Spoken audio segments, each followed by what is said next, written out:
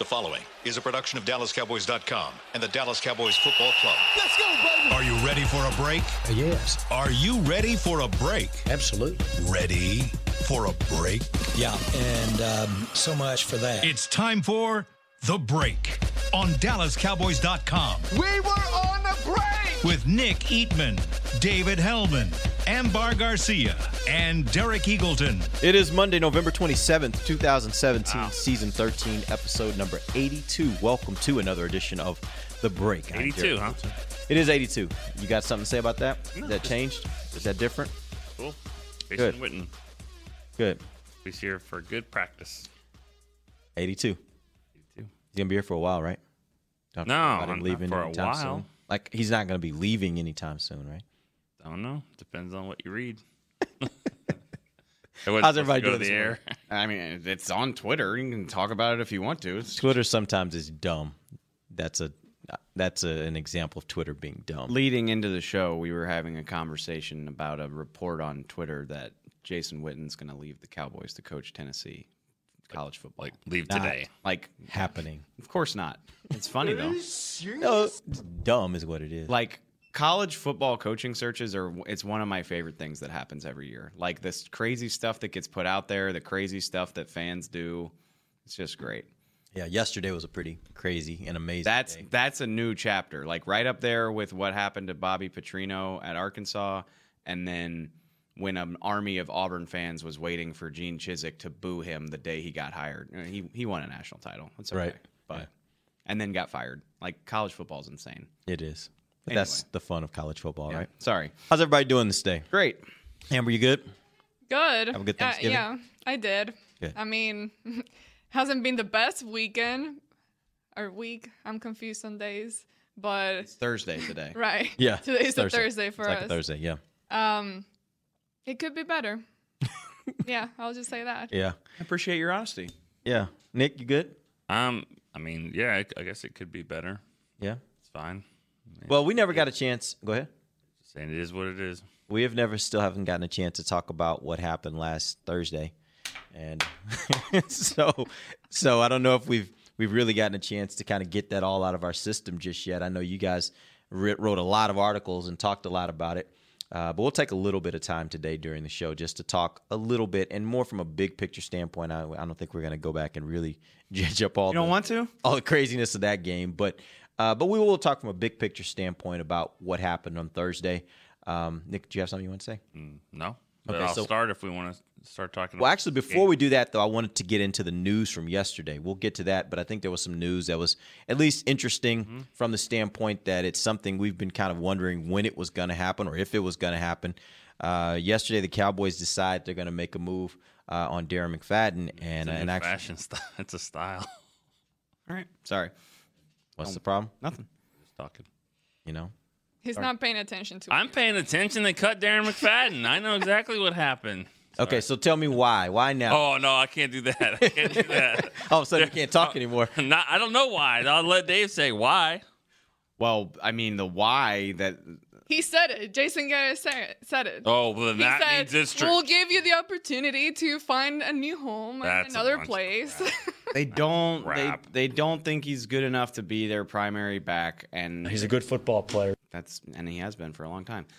They don't think he's good enough to be their primary back, and he doesn't have a role on special teams. And when you're talking about getting 46 men into uniform for a game day, your number 3 running back should have more roles than just getting carries. I mean, that is the football logic. Whether I completely buy that, I don't know. Like it reminds me of the Darius Jackson thing from last year. I'm just like, you liked him enough to carry him this far. Like, he was inactive. He's been inactive 12 or 10 of the 11 games you've played, and you liked him enough to keep him anyway, all the way up until basically December. And then you're just like, nah, we're good. Like, why? And, you know, they have 2 real running backs. Like, Keith Smith is there, but he's not a running back. And so, I mean, like, the NFL teams carry 3. That's what they do. Maybe 4 if you count your fullback. Well, they have. Remember, I was going to say you don't count. Trey Oh, Williams well, I now? forgot they promoted Trey Williams, but it's okay, and he can play special teams, but you're saying he's a more viable option for depth if these guys get hurt than a guy with 2,000-yard seasons on his resume and who has looked good in this offense? Like, it just sounds so weird to me that, And even if you keep him inactive, he's still there as depth if you need him. If something happens to one of these guys, I mean, you still got to play 3 games before Ezekiel Elliott can come back. It's just weird to me. Did it at all strike you as, at least I saw some of the reports that were saying that this was kind of a mutual thing. Could this also have been a situation where Darren was pushing for guys? Look, I'm inactive here. I really would like to play. I'm like my clock is ticking very quickly. My career will be over very soon. If I can get on with another team, if I can have just a little bit more time to play somewhere, I'd love to do it. And maybe that helped the Cowboys say, you ain't really helping us. We're not really using you. That's a fair thing. Here you go. We'll let you go. I think that's probably very close to what happened. I think being inactive against the Eagles after finally getting activated against the Falcons, I think was surprising to him. And I'm not saying he threw a tirade or anything, but he's just like, hey, come on, man. I've been good to y'all. I dealt with this all last year. I've been a good soldier all year this year. If you're just going to leave me on the shelf, how many carries do I have left in the NFL? Let me go try something else. And I think they were probably like, you know what? That's fine. Who was the one that said that heard him kind of talk about retirement? He said it. I didn't hear him. After the Eagles game, somebody was like, this was the Tuesday heading into Thanksgiving. They were like, does this make you think about your future at all? And he was like, absolutely it does. I'm going to have to sit down when the season's over and think a lot about this and, try to decide, do I want to keep playing? That type. And it was pretty surprising because, I know he's older for a running back, but I think of him as still being capable of playing. He's looked fine in the opportunities that he's gotten. So the interesting thing is at this stage of his career, it's not fun. Not that it is for anybody, but it's not fun at this stage of your career to practice all week every week and then come Sunday not be playing. That's where you start to wonder. If you're him, I'm sure he has to wonder, is this worth it? What I'm putting in, is it worth what I'm getting out of this? I'm not being able to have the most fun that you can have, which is actually going out and playing on game day. Young guys have to do that in order to make their way onto the active roster and then actually being able to play. But he's already proven himself to some degree that he's a capable NFL player. And he can probably, he can see the writing on the wall the same way we can. Is this offense is struggling to score points. They're averaging 7 points a game since Zeke got suspended. And Alfred Morris has been fine, but the running game in general hasn't been this dominant force. And so to get inactivated in a situation like that where he obviously has to feel like he can help, that probably stings a good bit. Yeah. So talk to me about Trey Williams. What kind of role can he fill? I know you said he plays special teams. As a running back, is there anything that he can add to this team that you don't already have? Does he have some asset that the other running backs currently on the roster don't have? I don't know how good his hands are, but he's quick and shifty. He's a smaller guy, so if you want him to be that third down type of back, maybe he could do that. I also don't know how good his pass protection is. He's one of those classic, he's bounced around a lot. I actually asked him yesterday, this is your second time on a 53? So he's been in the NFL for probably 4 years, and this is his second time up on a 53. So a lot of practice squad snaps for him. So I would expect, if he's even active, I would expect his role to be more special teams than in the offense, at least for the time being. Cowboys also made another move, a couple moves actually. They waived Mike Nugent. The assumption is Dan Bailey's 100% healthy. I think that's kind of what we expect at this point. But they signed Dayton Jones, who is a defensive end. Nick, tell me a little bit about him. Where's he from, and what can fans expect from him? I think it's the Raiders. I think that's the only team he hasn't played for is the Raiders. Hasn't played. Yeah, maybe the Chiefs. That's about it, though. Everybody in the NFC he's pretty much played for. He's one of those teams he's bounced around several times. I know Packers, Vikings, Lions, 49ers. Seems like a couple others. He's probably one of those guys that just looks the part, looks really good. If he was a first-round pick and somebody thought he was good, so let's give him a try. But he seems to me like he's sort of out of position a little bit, or out of shape, or both. That he doesn't seem like, what is he, 6'3", 285, something like that, where, yeah. It's a good size for a defensive end on the outside, but he's kind of got the body type to play some inside. And so he seems like kind of a tweener a little bit on where to play him. But he calls himself a pass rusher, and that's probably what they're going to give him an opportunity to do. Was this an area where you felt like they needed some depth, needed some extra bodies? Not really, to be honest with you. I mean, the pass rush has dropped off in these last 2 games for sure. But not to no. I mean, if you were like, you need to go sign a guy on short notice to play a role as quickly as possible, that's not where I would have said that you need it. I probably would have said linebacker or somewhere in the secondary. I asked Brian this question because I was wondering, I'm like, why would you go for a defensive end or pass rusher or someone in the defensive line? And basically his reasoning is like, well, you start thinking about DeMarcus Lawrence contract coming up. Maybe this is something that they're looking for the future, like next season. And they decided to go ahead and start preparing for that. Now, I don't know how good he is for someone to be here long term, but I don't find another reasoning for it. I mean, that's an interesting point. Maybe he becomes like your Mincy kind of guy, a bridge type player that maybe you can get a year of decent production from in the event that you can't re-sign a DeMarcus Lawrence or you have some other issues there at the defensive end where you need a body. But I don't know. That still seems like a strange. That seems like a stretch. Time to do that. Yeah. You know. But again, it's like you look at the time of the year right now where they're at. Defensive end would not be a position I would ever think of them wanting to, find someone to come in and help at. Yeah. One other change that I heard that it sounded like Jason was kind of intimating they may make is at cornerback, making some changes there. What do you guys are expecting to happen at the cornerback position? And the big question, well, I guess it's not even a question because a lot of people think they know the answer, but your opinions as to why. Well, the Chargers had, whatever you could consider a big play on offense, I guess about 15 yards in the passing game, they had 11 of them in the game. They had one on every single series that they were on the field. Phillip Rivers got the ball at least to somebody for 15 yards or more, and a lot of times it was a lot more. So that's bad. That's bad. The Eagles did it a few times. The Falcons did it a few times. Secondary is struggling, and it sounds like they're going to try to make some kind of changes with whatever they have. They don't have a lot of options there. I guess they're going to try Cheeto will practice some in there.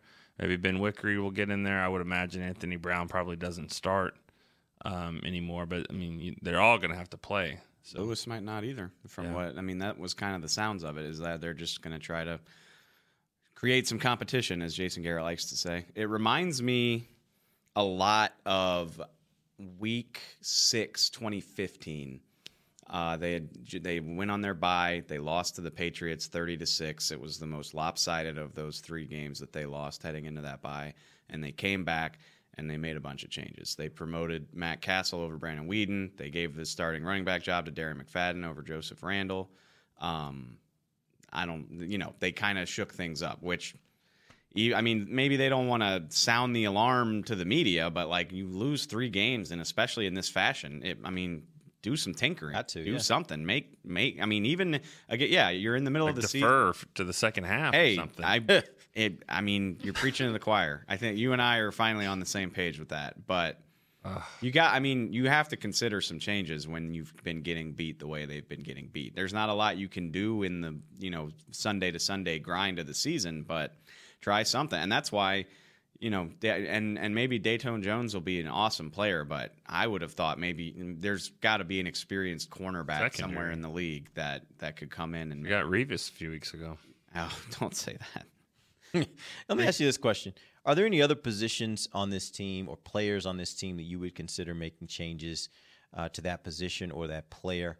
Are there guys that are younger guys that maybe you would, if for nothing else, then to tinker with it and kind of just get a new, fresh person in there, and to show that the other players that maybe aren't playing as well as you need them to play, that the consequences are then you won't play as much as you've been playing? Are there other positions where you can think of where you'd say I'd make a change? Not really. I think a few weeks ago you might have said, Xavier Woods, but he's played some and he hasn't played that well either. So I don't know. I can't see a young guy that's just. You could maybe say Noah Brown. I was going to mention Noah Brown. That's where I was going to go, but the receivers are taking a lot of heat right now for just not being able to get open. I think we can all agree that the Cowboys making the playoffs is very, very unlikely, if just outright not going to happen, right? Like I think it's unlikely at this point. You certainly can say that. Okay, but that's Playoffs. Thank you, Jim. I don't think the season's far enough gone that you do something like that. You know, like that's a real deal give up move, is to like who you putting Noah Brown on the field in favor of? Terrence Williams, or Dez Bryant. I mean, those are your established guys, and I mean, we can moan and gripe all we want, but those are the guys that they like, that they back all the time, that they, maintain are good players, and those are your starting guys as well. Well, it'll be Bryce. Bryce is easy to just kind of. Well, even you could put him in for that. If you want to give him a handful of plays over Bryce Butler, that's fine. But I don't like. That's not. You're not trying to tinker and intimate change that way. Like, that's not enough snaps to really make a difference, in my opinion. But I think that when you have a season like this, and if it's going to go the way it's going to go here, where you want to get into his second year and go, well, we got to see some of Noah Brown here down the stretch. Sure. Well, I completely agree, but. And I don't think this team's going to make the playoffs. But 5 and 6, like, you're not so far removed that it's impossible, basically. And that does signal to some degree you're looking at next year, and you're not out of it. It sends a very clear signal that you're not really looking at this year as a year where you're trying to make the playoffs. Right. If they lose a couple, if you're going into Christmas Eve and the Philly game, and you really just know that you've got nothing to play for, sure. I mean, that they brought Jameel Showers up from the practice squad in 2015 in a similar situation. Like, that's fine, but I think even as bleak as it looks right now, I think it's too soon to be doing stuff like that. Yeah. All right, let's take our first break. When we come back, we do need to talk about this game. Cowboys lose to the San Diego Chargers 28-6. Los Angeles. I'm sorry, unless I keep calling San Diego. Los Angeles Chargers 28-6. We need to talk about some of the things that happened in that game. And particularly, I want to ask the question, what has happened to this offense? Who's to blame? How do they get it better? We'll talk about all that stuff when we come back. This is DallasCowboys.com radio. It can be hard to find the right resource for learning about important financial matters. You search how to build savings, you end up reading about the one weird ingredient from supermarkets that can make you taller. That's why Bank of America built BetterMoneyHabits.com, a safe little corner of the internet for answering your financial questions. Full of simple videos and tips, Better Money Habits can show you how to make the most of your money without resorting to random searches that always seem to lead to unbelievable photos of childhood stars grown up. To learn more, visit BetterMoneyHabits.com. What does it mean to be a Dallas Cowboys fan? It means you've got the passion and the heart to do your part supporting the boys no matter what.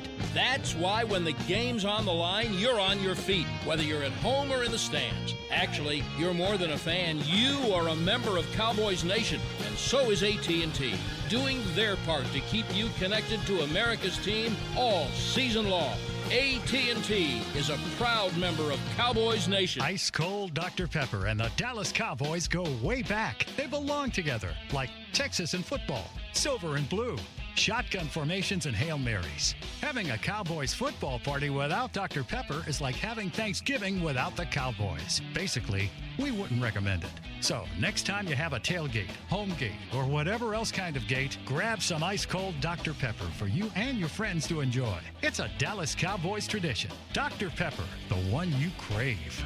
To work this big land, you need equipment with values rooted as deep in Texas soil as you are. Like John Deere compact tractors with a 6-year powertrain warranty and big features that help you work less so you have more time to do what you love.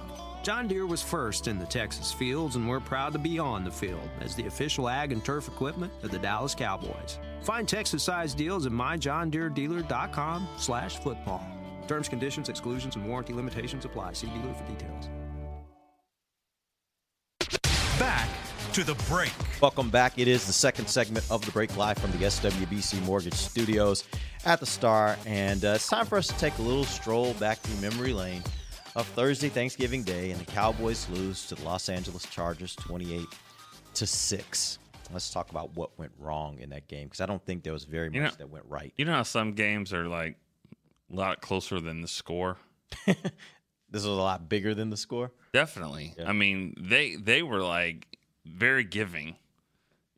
They were. I mean, like, they were missing field goals, and then their kicker was hurt, and then they had fourth down. They were going for it. I mean, they were like, let's stay in this game, CBS wants us to keep this a game for a little while so people will watch, even though they didn't. But they also kneeled the ball on the 5-yard line. Yeah, I mean, it could have been a lot worse than that. It was ass kicking. It was probably one of the worst games I've ever seen the Cowboys play on Thanksgiving. It was embarrassment. I said that afterwards on our show. It was embarrassment. It was an embarrassing game for this team to go out and get beat like that. You can lose. That's fine. You're shorthanded. That's great. You don't need to get your ass kicked 3 weeks in a row. I mean, fix it. This is a fix-it league. This is an up-and-down league. But right now they're just down, and they should be embarrassed for this. This is bad. Let's zero in on the offense. They punted the first 5 possessions they had in the game. They only had 8 possessions. Another 2 possessions there to end the game. They had interceptions, had a score of touchdown on 1 possession. But they didn't even get into the Chargers' territory until 16 seconds left in the first half. That was the first time they actually crossed midfield. It's amazing when you start looking at numbers like that. This offense... We'll take the ball. This offense is just... Yeah, I think that's a really great point because, we've talked about deferring before, and I've always been on the side of always defer, but I understood why Garrett did it. If your offense is as good and prolific as it's been over the last year and a half, then you say, okay, we're going to get the ball, we're going to get out to a quick lead, and that helps our whole team when you got to lead. They're not moving the ball. So at some point you have to adjust to that and say, at least give me the ball in the second half where I can maybe get a back-to-back coming out of the first half and possibly get myself back into a game or get myself a little bigger lead. I loved it last year. Like, Matt Hasselbeck all the way. We want the ball and we're going to score. And they did. And they did, yeah. And it's defensible when you're scoring. And it helps when you're scoring and you're taking the pressure off your defense and building some momentum. But I tweeted this out after the game. I've said it on multiple platforms since. They've had the ball to start the game 10 times this year. They've punted 6 of those times. 1 turnover, 2 field goals, 1 touchdown out of 10 possessions to start the game. I don't know how many of those games they actively elected to receive the ball and how many they just wound up with it. I don't know the answer to that, but I would assume it's at least half. And on the flip side to that, what quarter have they just been demolished in? The third. So flip the script. I mean, try to get the ball to start the third quarter. I mean, that's one of the reasons why is because, because the other team is getting the balls to start the third. And then that means they probably have more possessions than you, 2-1 or maybe 3-2 or something like that. And it's the same thing the Cowboys did. Like if you and it's a trend, so you can tell it's going to happen. Like they just have success in that third quarter coming out of half. I think by the time the Cowboys got the ball for the first time in the third quarter, there was like 8.5 minutes left. Like they're playing your game against you. They're holding the ball. They're tiring out your defense. I want to say the Falcons, Eagles, and Chargers came out of the third quarter and just went and scored. Yeah, every time. I think actually. What about the Redskins? What about the Chiefs? The Chiefs did it too. It's 4 games in a row. And it's not like big play like quick strike. No, it's like methodical, 75 yards. 5 to 8 minutes off the clock, like that type of stuff. 4 games in a row. So do you think that part of the problem here, and I think there are tons of problems, but do you think part of the problem is specifically with this deferring, and I think there are other areas, Nick, you wrote a little bit about this in your article coming out of the game, is the fact that Garrett, whether you want to call it stubborn or whether it's just that he believes so firmly in the idea we're going to do what we do, and he gets it in his mind, this is what we do, and so he's not willing to adapt as quickly as maybe is necessary. It has to beat him over the head before he finally will say, okay, I got to do something different. Yeah, I call it it's a blind arrogance.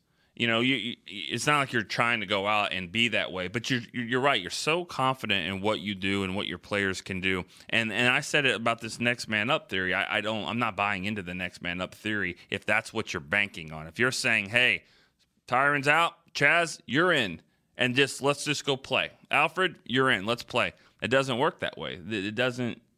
And the irony is, Jason Garrett was a backup for this team for 8 to 9 years, and when Troy Aikman was out of the game plan was totally different because Garrett was different. Garrett couldn't make those throws, those out throws to Irvin, and couldn't those deep ends. He had to throw it deep, dump it off short, alter the game plan a little bit because he was different. You can change the game plan around the players you have and not just say, this is what we do, and next man up, deal with it. And I think that's kind of arrogant in a way because it's not working.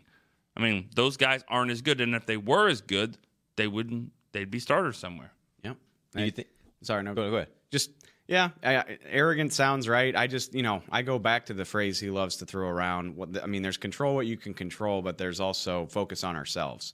And I think you can kind of get blinded. Like sometimes you need to focus on the other team. I focus on ourselves. Like we're just not executing the right way, and that's why we're not scoring to start the game, or that's why they're scoring to start the third quarter. Like play to the odds. Look at the trends. Look at what's happening. Look what they're doing, and change your behavior based on that. Like that's okay. It's not a sign of weakness to change something based on what you're seeing. That's a great. Go ahead. Oh, I was just gonna say, going back, I remember last year I was walking into the studio right after he got done shooting his show, and I can't remember what it was exactly. It was something super, super insignificant that apparently the TV crew had made a change, and he was like, "No, guys, this is not how we've been doing it the whole time. You need to put it back how it was."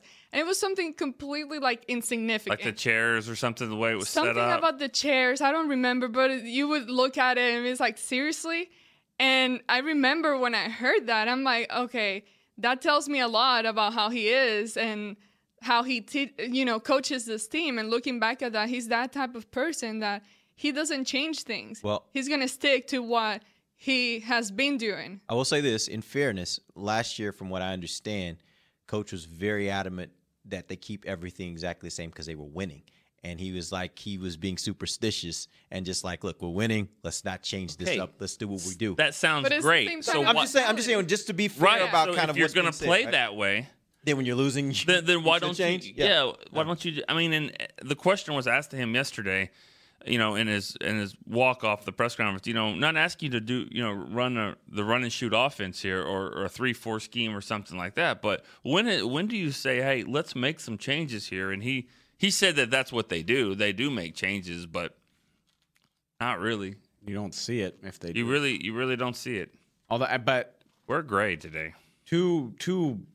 Again, to be fair, I mean, it's not like they're making changes now. Maybe it's not going to be enough to dig them out of this funk. But that's my point is like they'll tell you one thing and they'll, we're going to do what we're going to do. But behind the scenes and the stuff that they're not sharing with us, I mean, they see the problem. Like they're going to work on it. Apparently, like guys might be getting benched. Somebody got cut. Yeah. What would you guys think about this? And I think I threw this out to Dave maybe after the game.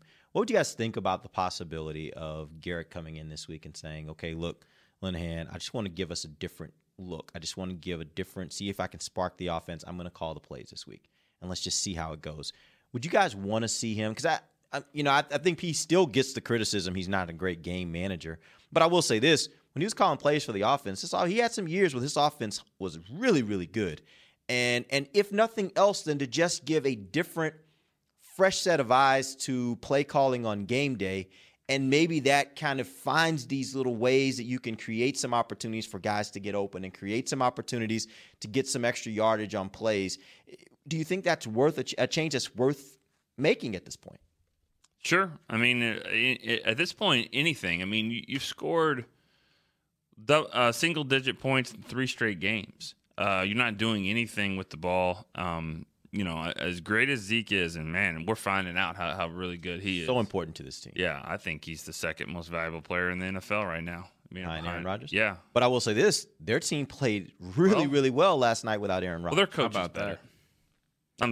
Their coach and continuity is a big deal in coaching, and I've said this, a lot of times when people want to call in and bash Garrett and all that. But the reason why Jerry has kept Garrett for so long is he believes in continuity, in his staff, and you see some of the really good teams, and the teams that can handle the adversity are the ones that kind of have been around for a long time, and they doesn't just blow it up every 3 years when it doesn't go well.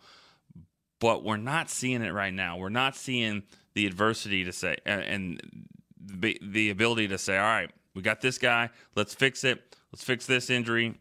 It's not happening. Like, this is a stretch that's really uncharted territory, I guess, for the Garrett era.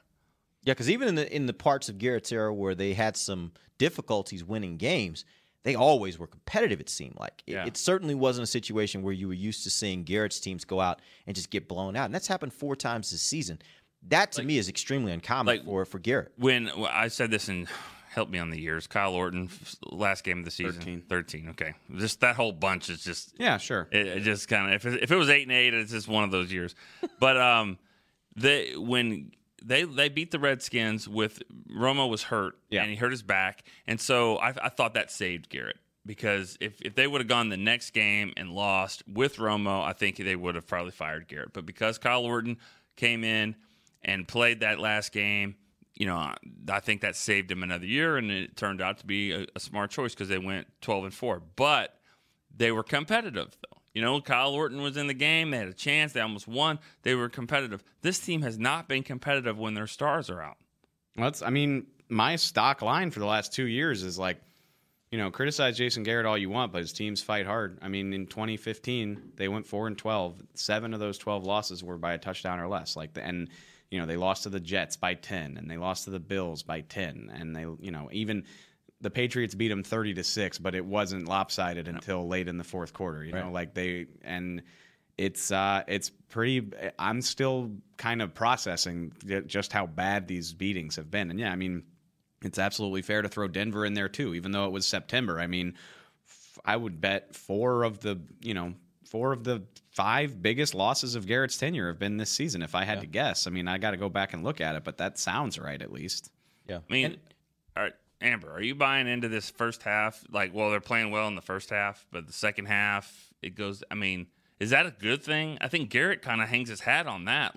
We're hanging in there in the first half. It's horrible. It's not. No. Especially this last few games, it's like you're not scoring points. And you talk about the defense.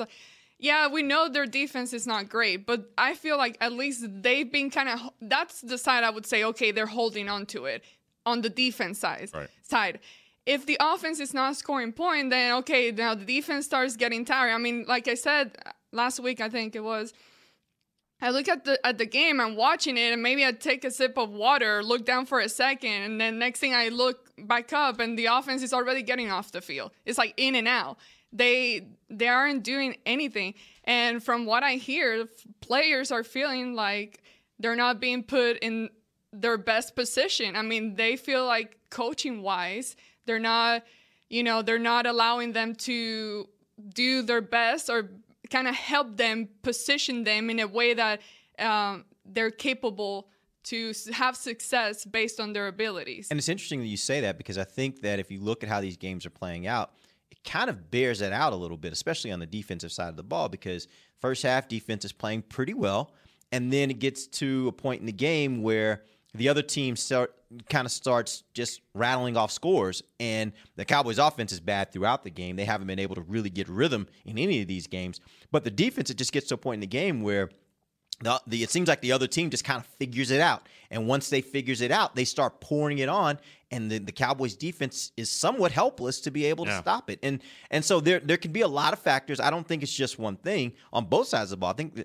that's just one of the particular things. But I think it does kind of point to what you're saying, that there's just kind of this situation where it feels like the team feels a little bit helpless at times. Like, what are we supposed to do? I don't know how to fix this. And no one seems to know the answers. And that's where you have to look at the coaches, because the coaches have to be the ones ultimately to find the answer. Because if your players aren't being able to execute, go like what you were saying earlier about executing. Well, if the players aren't able to execute, then the coaches got to give them something else to execute, because they're not obviously doing well with what they're given. Des Bryant has enough talent that you can find ways to make this work with him. And Terrence Williams too. I mean, these guys, they can move the ball, but it's not happening. And I said this last week before the game.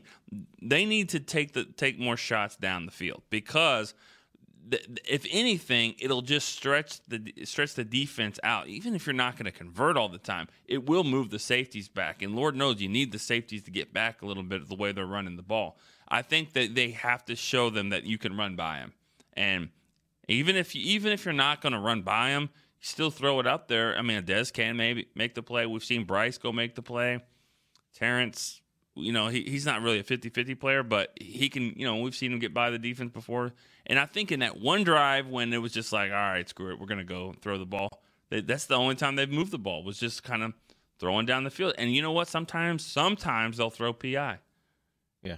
So you'll take that too. You'll take that 30-yard penalty. But I'll say this: I don't think they necessarily have to throw downfield more. I'm looking at things like, there are ways. If you're having a hard time getting your receivers open, then there are ways to get guys open, whether that's rub routes, whether that's doing those crossing routes, whether that is stacking your receivers so it's hard to be able to bump them off the line of scrimmage. Like, there are ways that with the talent, it goes to what you're saying. With the talent you have, especially with a guy like Des Bryant, there should be ways you can manufacture getting him open. That's what I'm so saying. that he can make catches. That's what I'm saying. Use the field more. There's a lot of green out there. Use it. When you're at the 40-yard line, you have 60 yards of green. Use that area down there, and that's what I'm saying by getting them open. Let Bryce go deep, throw it to him a couple times, and then all of a sudden, Cole Beasley running his rub routes, it has a little bit more room to breathe. Instead, they just bunch everything up. They run these short routes, and nobody's ever getting open, and you're not making the defense really work to do anything.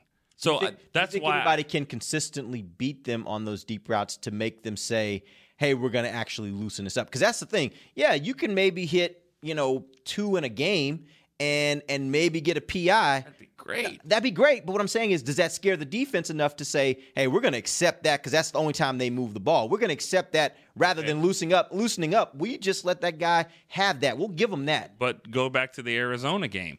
How many times did it work? Maybe 2 times a game. 2 times. Bryce also had Zeke up there. Okay, that changes things, right? A little bit, yeah, it does. But I'm just saying, only twice a game. Twice in that game did they throw it deep, and Bryce made a couple of plays, and it was the difference in the game. So I'm saying a PI here for 40 yards and a catch here for 50 yards, maybe a touchdown. That might be the difference in making a game. And I think just the threat of that could open things up in the middle. I mean, you got to try something. Yeah, I hear what you're saying. I think the problem still becomes, I don't think there's anybody right now in this offense that scares opposing defenses. There's nobody that they think on any given play can take it to the house. And so speed. Here we go with that again. I mean, am I wrong? No, you're not wrong. But it's clear that that's not going to be be something they're going to get this year. Yeah. So. Was I right? I was right. Go, Dave. I mean, there's something to be said for that. I don't. There's a lot to be said about everything. I don't think it needs to even be that drastic. I mean, I don't call the plays. Let's call the plays. You call the plays, Dave. You got the headset on. Seriously, what would you do this week? Can I get some stuff like my guy Jamison Crowder does, or like the Chargers did? Like, let's make some defensive backs chase the receivers all the way across the formation. Right. Yeah. Stuff like that. Like I don't think you even need to be like bombing away. I don't know that's. Who's your Crowder though? Switzer. I mean, Dez can do that. I like any one of these Crowder. receivers in situations where going across field. Like any one of these guys going across field, they're going to have a better chance of getting open. That is the hardest way to cover a man, if you're man-to-man, is if they're going across the field. I think we're kind of skipping over the elephant in the room here because we saw what Rivers did in the game. We saw that he sits there, and we know why Romo snapped the ball with 1 second. We know why Peyton Manning did it. You want to give yourself the most time, and that is something that Dak just doesn't have right now. He's going to maybe develop into that, but right now he doesn't have the ability to look out there, see what's going on, and go, oh, man, if we move him here, slide him here, he's going to have a linebacker on him. That's just not his thing right now. And you know what? This is the flip side of him just going right into the game early and not really seeing it. He's just having to play feet first, head first, whatever.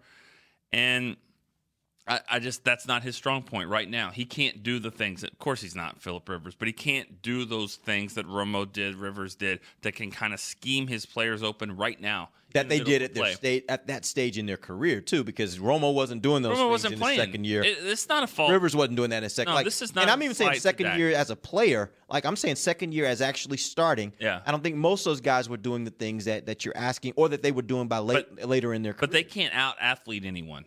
Especially now without Zeke, they don't have the better athletes. They don't have the better matchups. So you have to scheme it. And sometimes you have to do it on the fly. And that's just not Dak's style right now. And that's actually, Dak was talking about that yesterday, was like, and he wasn't like trying to throw anybody under the bus, but he was like, it's like, we need to make that one guy miss. Like, we're not doing that type of, like, whether it's the receivers, the running backs, whether it's me, like, at some point you got to make a play, basically. Yeah. And Tyron Smith, there was a big play in the game, that holding penalty. But, why are your hands on the outside and he's so strong and he held? Why? Why does he have?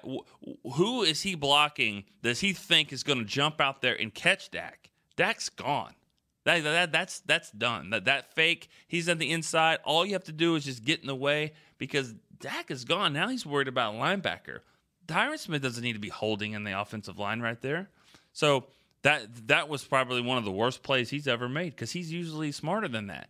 You don't have to make it look like whether he was holding or not, he didn't even have to make it close because that play was designed for Dak to get out there quickly, and he's onto the linebacker or safety or corner, whoever. And nobody, actually. I'm about to sound like Joe from Flower Mound, but, I mean, there's something to be said for not practicing, at all, or maybe, at least not on Wednesday, sometimes not at all, and missing games. I mean, yeah, you're rusty. And not only that, but being injured. Who's going to say he's 100%? No, he's definitely not. So you're having to kind of, not only are you having to play, but you're having to kind of play knowing you got a little bit, that groin kind of feels a little weird.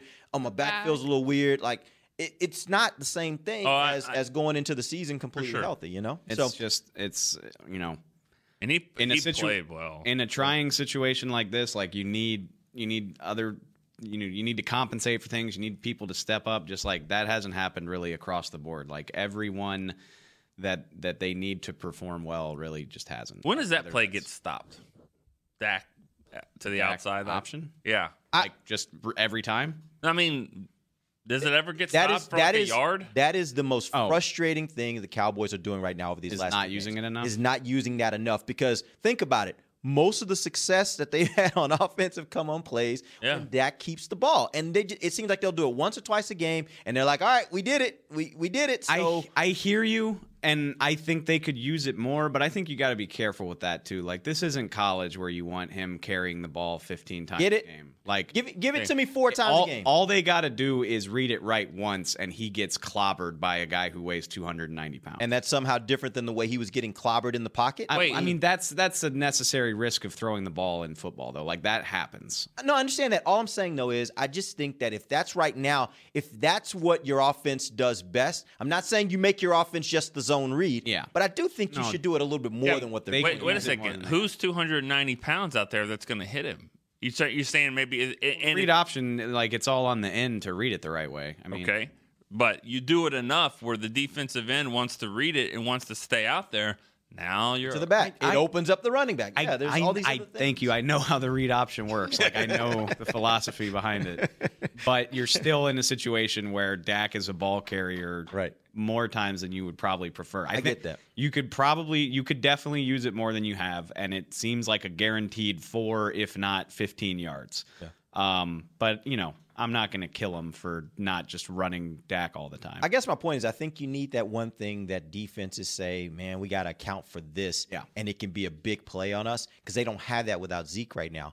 That could be that thing for you that now we have to account for this quarter. How many times have we seen the Cowboys in situations where they were playing quarterbacks, not great quarterbacks, but just quarterbacks that on that day were running well, and it creates that one little extra thing you have to deal with that can open up things for other guys because it's that one thing you have to do. We've seen it work for the Cowboys. It doesn't sound like a lot, but 30 yards from your quarterback on the ground it's huge. That's 3 to 4 first downs, probably. Yep. So, yeah, they could definitely do it more, but that's like a pebble in the mountain of rocks of problems facing this team right now. All right, we're going to take our final break. Come back. We'll get some questions. Call us. The number's 214-872-2102. Again, it is 214-872-2102, or you can hit us on Twitter at Cowboys Break. This is The Break. Cowboys fans know that the second best of anything simply won't cut it, and your skincare should be no different. A longtime locker room favorite of the players and the official men's skincare brand of the Dallas Cowboys, Dallas-based Jack Black is the #1 best-selling men's skincare brand in the country because we make products that help guys look, smell, and feel better. Visit getjackblack.com/Cowboys to get $10 off your first order of $50 or more. Jack Black. Look good, smell good, feel good. Official men's skincare brand of the Dallas Cowboys. Star Sports Tours is the only official fan travel partner of the Dallas Cowboys, offering exclusive game weekend travel packages with sideline access and photo ops with current players, alumni, and cheerleaders. That's not all, though. You'll get to talk X's and O's with Senior Director of Player Personnel Will McClay, and of course with yours truly, me, Brian Broaddus. You can trust the official fan travel partner of the Dallas Cowboys, and with us, you'll travel like a pro. Visit cowboystravel.com to book your travel package today.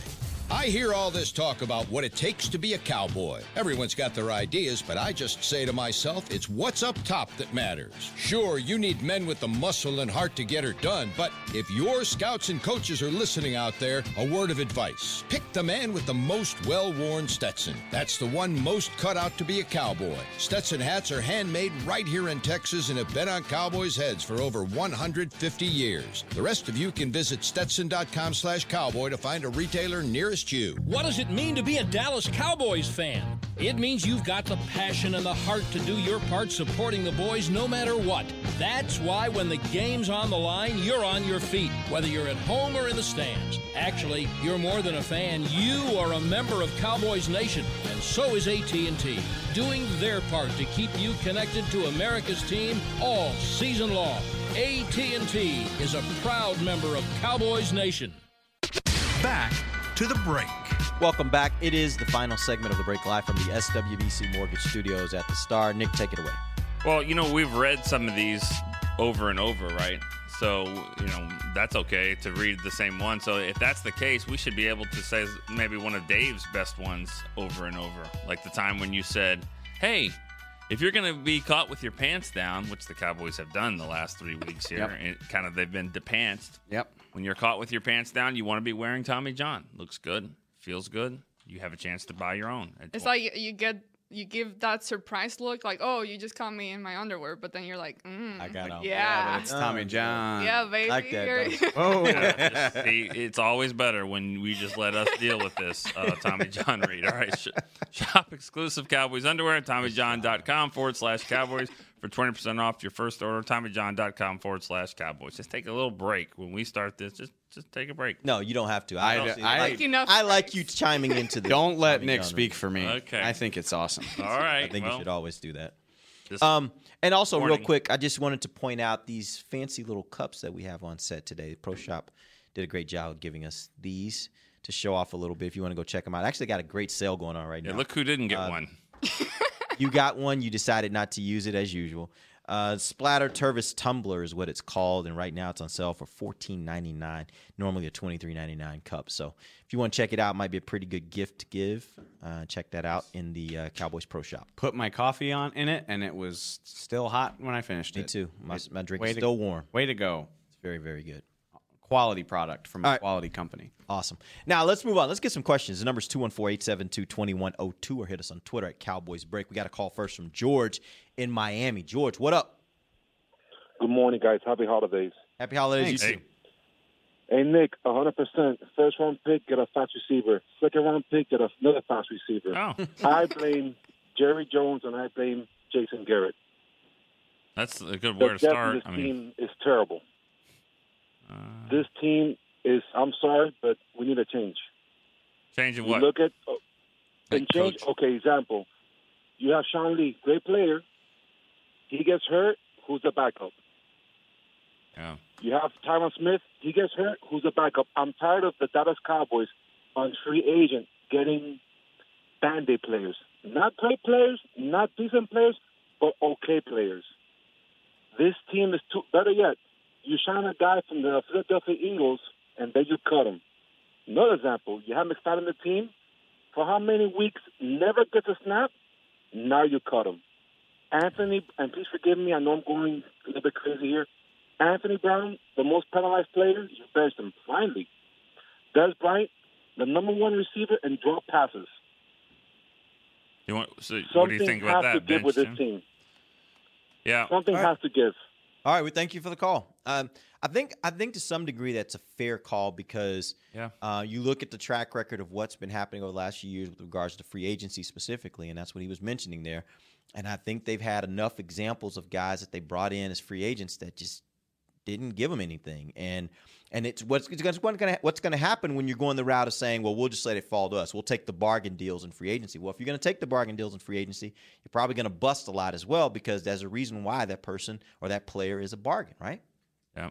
It seems like, and I wrote this in our mailbag, and I've said it other places too, is like they base a lot of, like, there's this hope. They're like, well, we hope Jalen Smith will be ready to go if we need him, and we hope Jeff Heath can step in and be a really good starting caliber safety, and we hope Alfred Morris and Darren McFadden are good enough to help us replace Zeke, and like all of that is just none of it's worked out. I mean, like you can't say that they didn't have contingency plans. Like they clearly planned, but they look like bad plans right now. Like none of the stuff that they hoped would happen has really worked out the way they thought. Isn't it always about hope, though? Don't you hope DeMarcus Lawrence can be a pretty good player at some point? I mean, I would think. And I have a hard time. I have a hard time killing him for it. I mean, there's things that I'm more willing to be critical of than others. Like, I don't know that you ever should have thought that your safety situation was good the way it was heading into the season. Like, I don't know that I agree with that, but it's sitting here, how would you have known until now that Chaz Green wasn't a viable option as your backup tackle? Like, I don't think it's fair to assume he would have been that bad based on what we saw. I don't think it's fair to assume that 2,000-yard veteran backs aren't good enough to help you replace Ezekiel Elliott. I'm still, having watched it for 3 games, I'm still stunned at how inept this offense is without Zeke. I know he's great. It's still stunning to me. Yeah. Just everything we know about football and the way the running back position works tells you that it shouldn't just fall apart like that without a running back. And that's why, like, the McFadden thing is just crazy to me because, you know, it's one thing if he's just some guy that you don't know a whole lot about, but he showed you 2 years ago, if you put him in the game, that he can do some good things for you. And to not even give him a try when Morris and Rod Smith aren't doing anything, I mean, they're okay, but the problem is a bigger problem. It's a whole offense, you know, with the passing game and running game was okay, but they weren't doing anything special. He's deserved an opportunity to give something, and then you're just going to cut him. It doesn't make sense. So, I mean, I agree with a lot of what the caller said. You also have to throw in that they have some players that they deem to be the best at their position across the board, and they've paid them that way. Yep. And, you know, I hate to call this out, but the Dez contract now, I mean, looking at it now, it's one of those things where, you know, did they pay him based off of what he's done, or did they pay him based off what they think he was going to do? Well, I think you got to remember, too, when Dez Bryant signed his deal, they were thinking he was going to be playing with that Phillip Rivers type of quarterback for at least the next 2 or 3 years. True.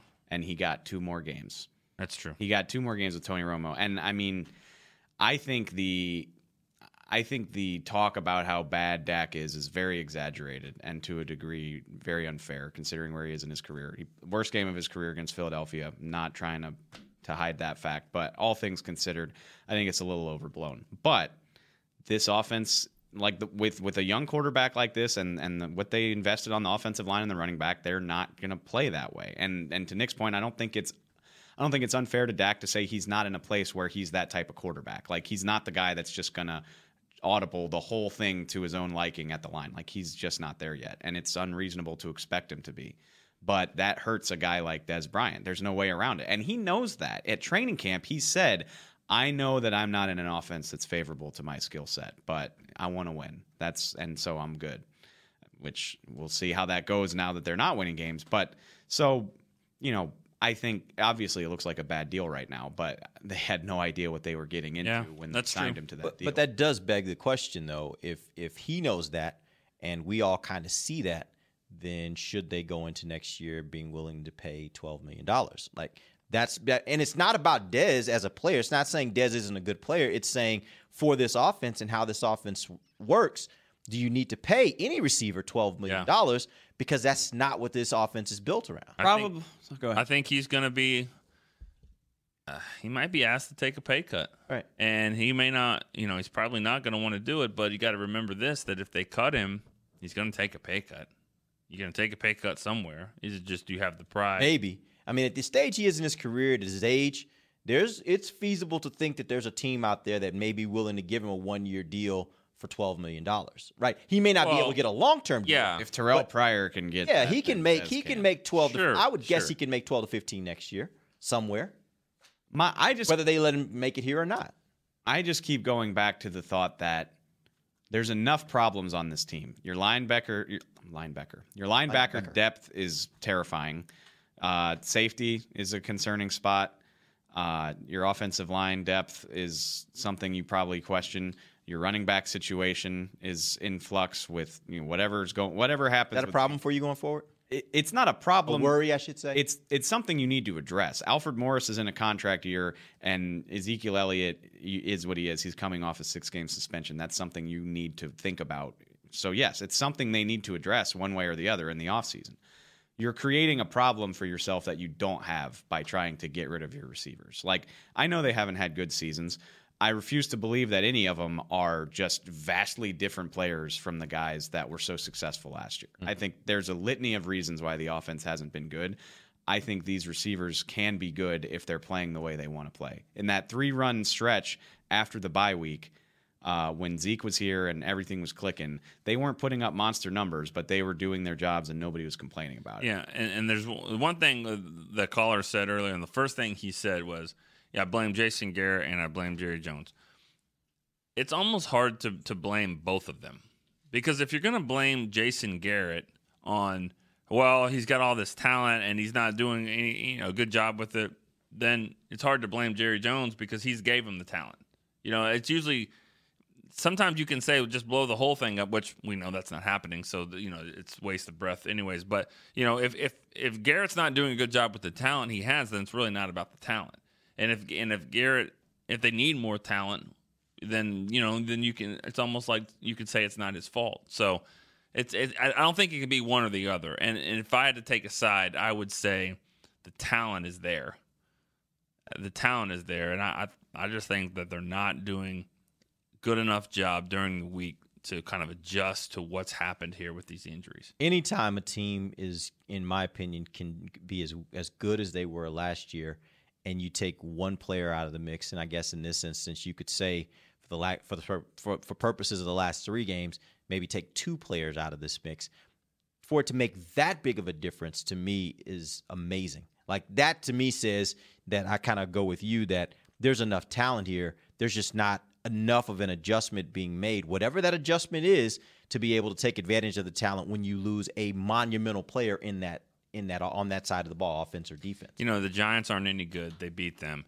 The Cardinals are average, and they had a tough game, and they beat them. They got hot and started beating the 49ers, the Redskins in the rain with absolutely no offensive linemen. The Chiefs, who now I don't think would beat, or the last 5, I think. Yeah, they would. The last 6. They wouldn't make the BCS or the playoffs here. BCS, whatever. They would. Nobody's voting them in. Yeah, they wouldn't make it, and then, and then they've lost some of these other games. So it's like this team's really not any good. Even Zeke or they've not, beaten bad teams. Yeah, I mean they're just not good this year. This is not a good team. All I know is. And we can talk till we're blue in the face about that, which we did not talk about the Redskins today. Glad I did all that prep last night. Sorry. No, it's fine. We'll get to that tomorrow. It's fine. I thought today was Thursday. It's all. I know. They've got 15 guys on injured reserve, and they played that game on Thanksgiving without. So 25 guys, if you include specialists, 25 guys started for them in week 1 on September 10th. 10 of them were out against the Giants.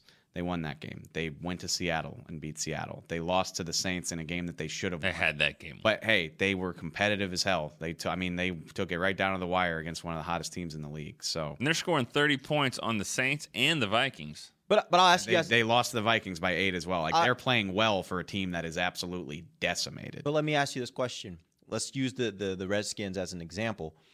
Who do you say are their best players, and are those the guys that are out? Well, yeah, they lost their best running back, just like the Cowboys now. He's not as... No, I shouldn't say their best players. Who are the players that you would identify as the best player, like the player that would be hardest to replace? Obviously, their quarterback would be one. They haven't lost him. No. Give me another guy like that, and are there any of those guys out for the season? They lost their all-pro left tackle for several games. Right. Did he play last week? I know he was. He did play on I think he played on Thanksgiving. Okay. I think so. Okay. Actually, maybe I don't think. No, he didn't. Ty and Secchi played for him. So they missed him on Thanksgiving Day. Yeah, that's a huge one for them. Josh Norman missed several weeks. He's back now, but he was out for a long time. I mean, he's in the conversation of best corners in the NFL.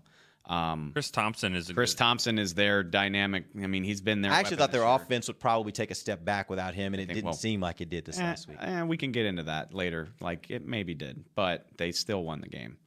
Terrell Pryor's out for the year. He hasn't had a great year, but they signed him to be a deep threat. Yeah. Their whole offensive line has dealt with something at one position or another over the last 6 weeks. So, and their tight end Jordan Reed He's stayed hurt, banged but up. that's his career. Like he's Mason Foster as well, like one of their starting. I mean, they've lost some guys, and they're still chugging.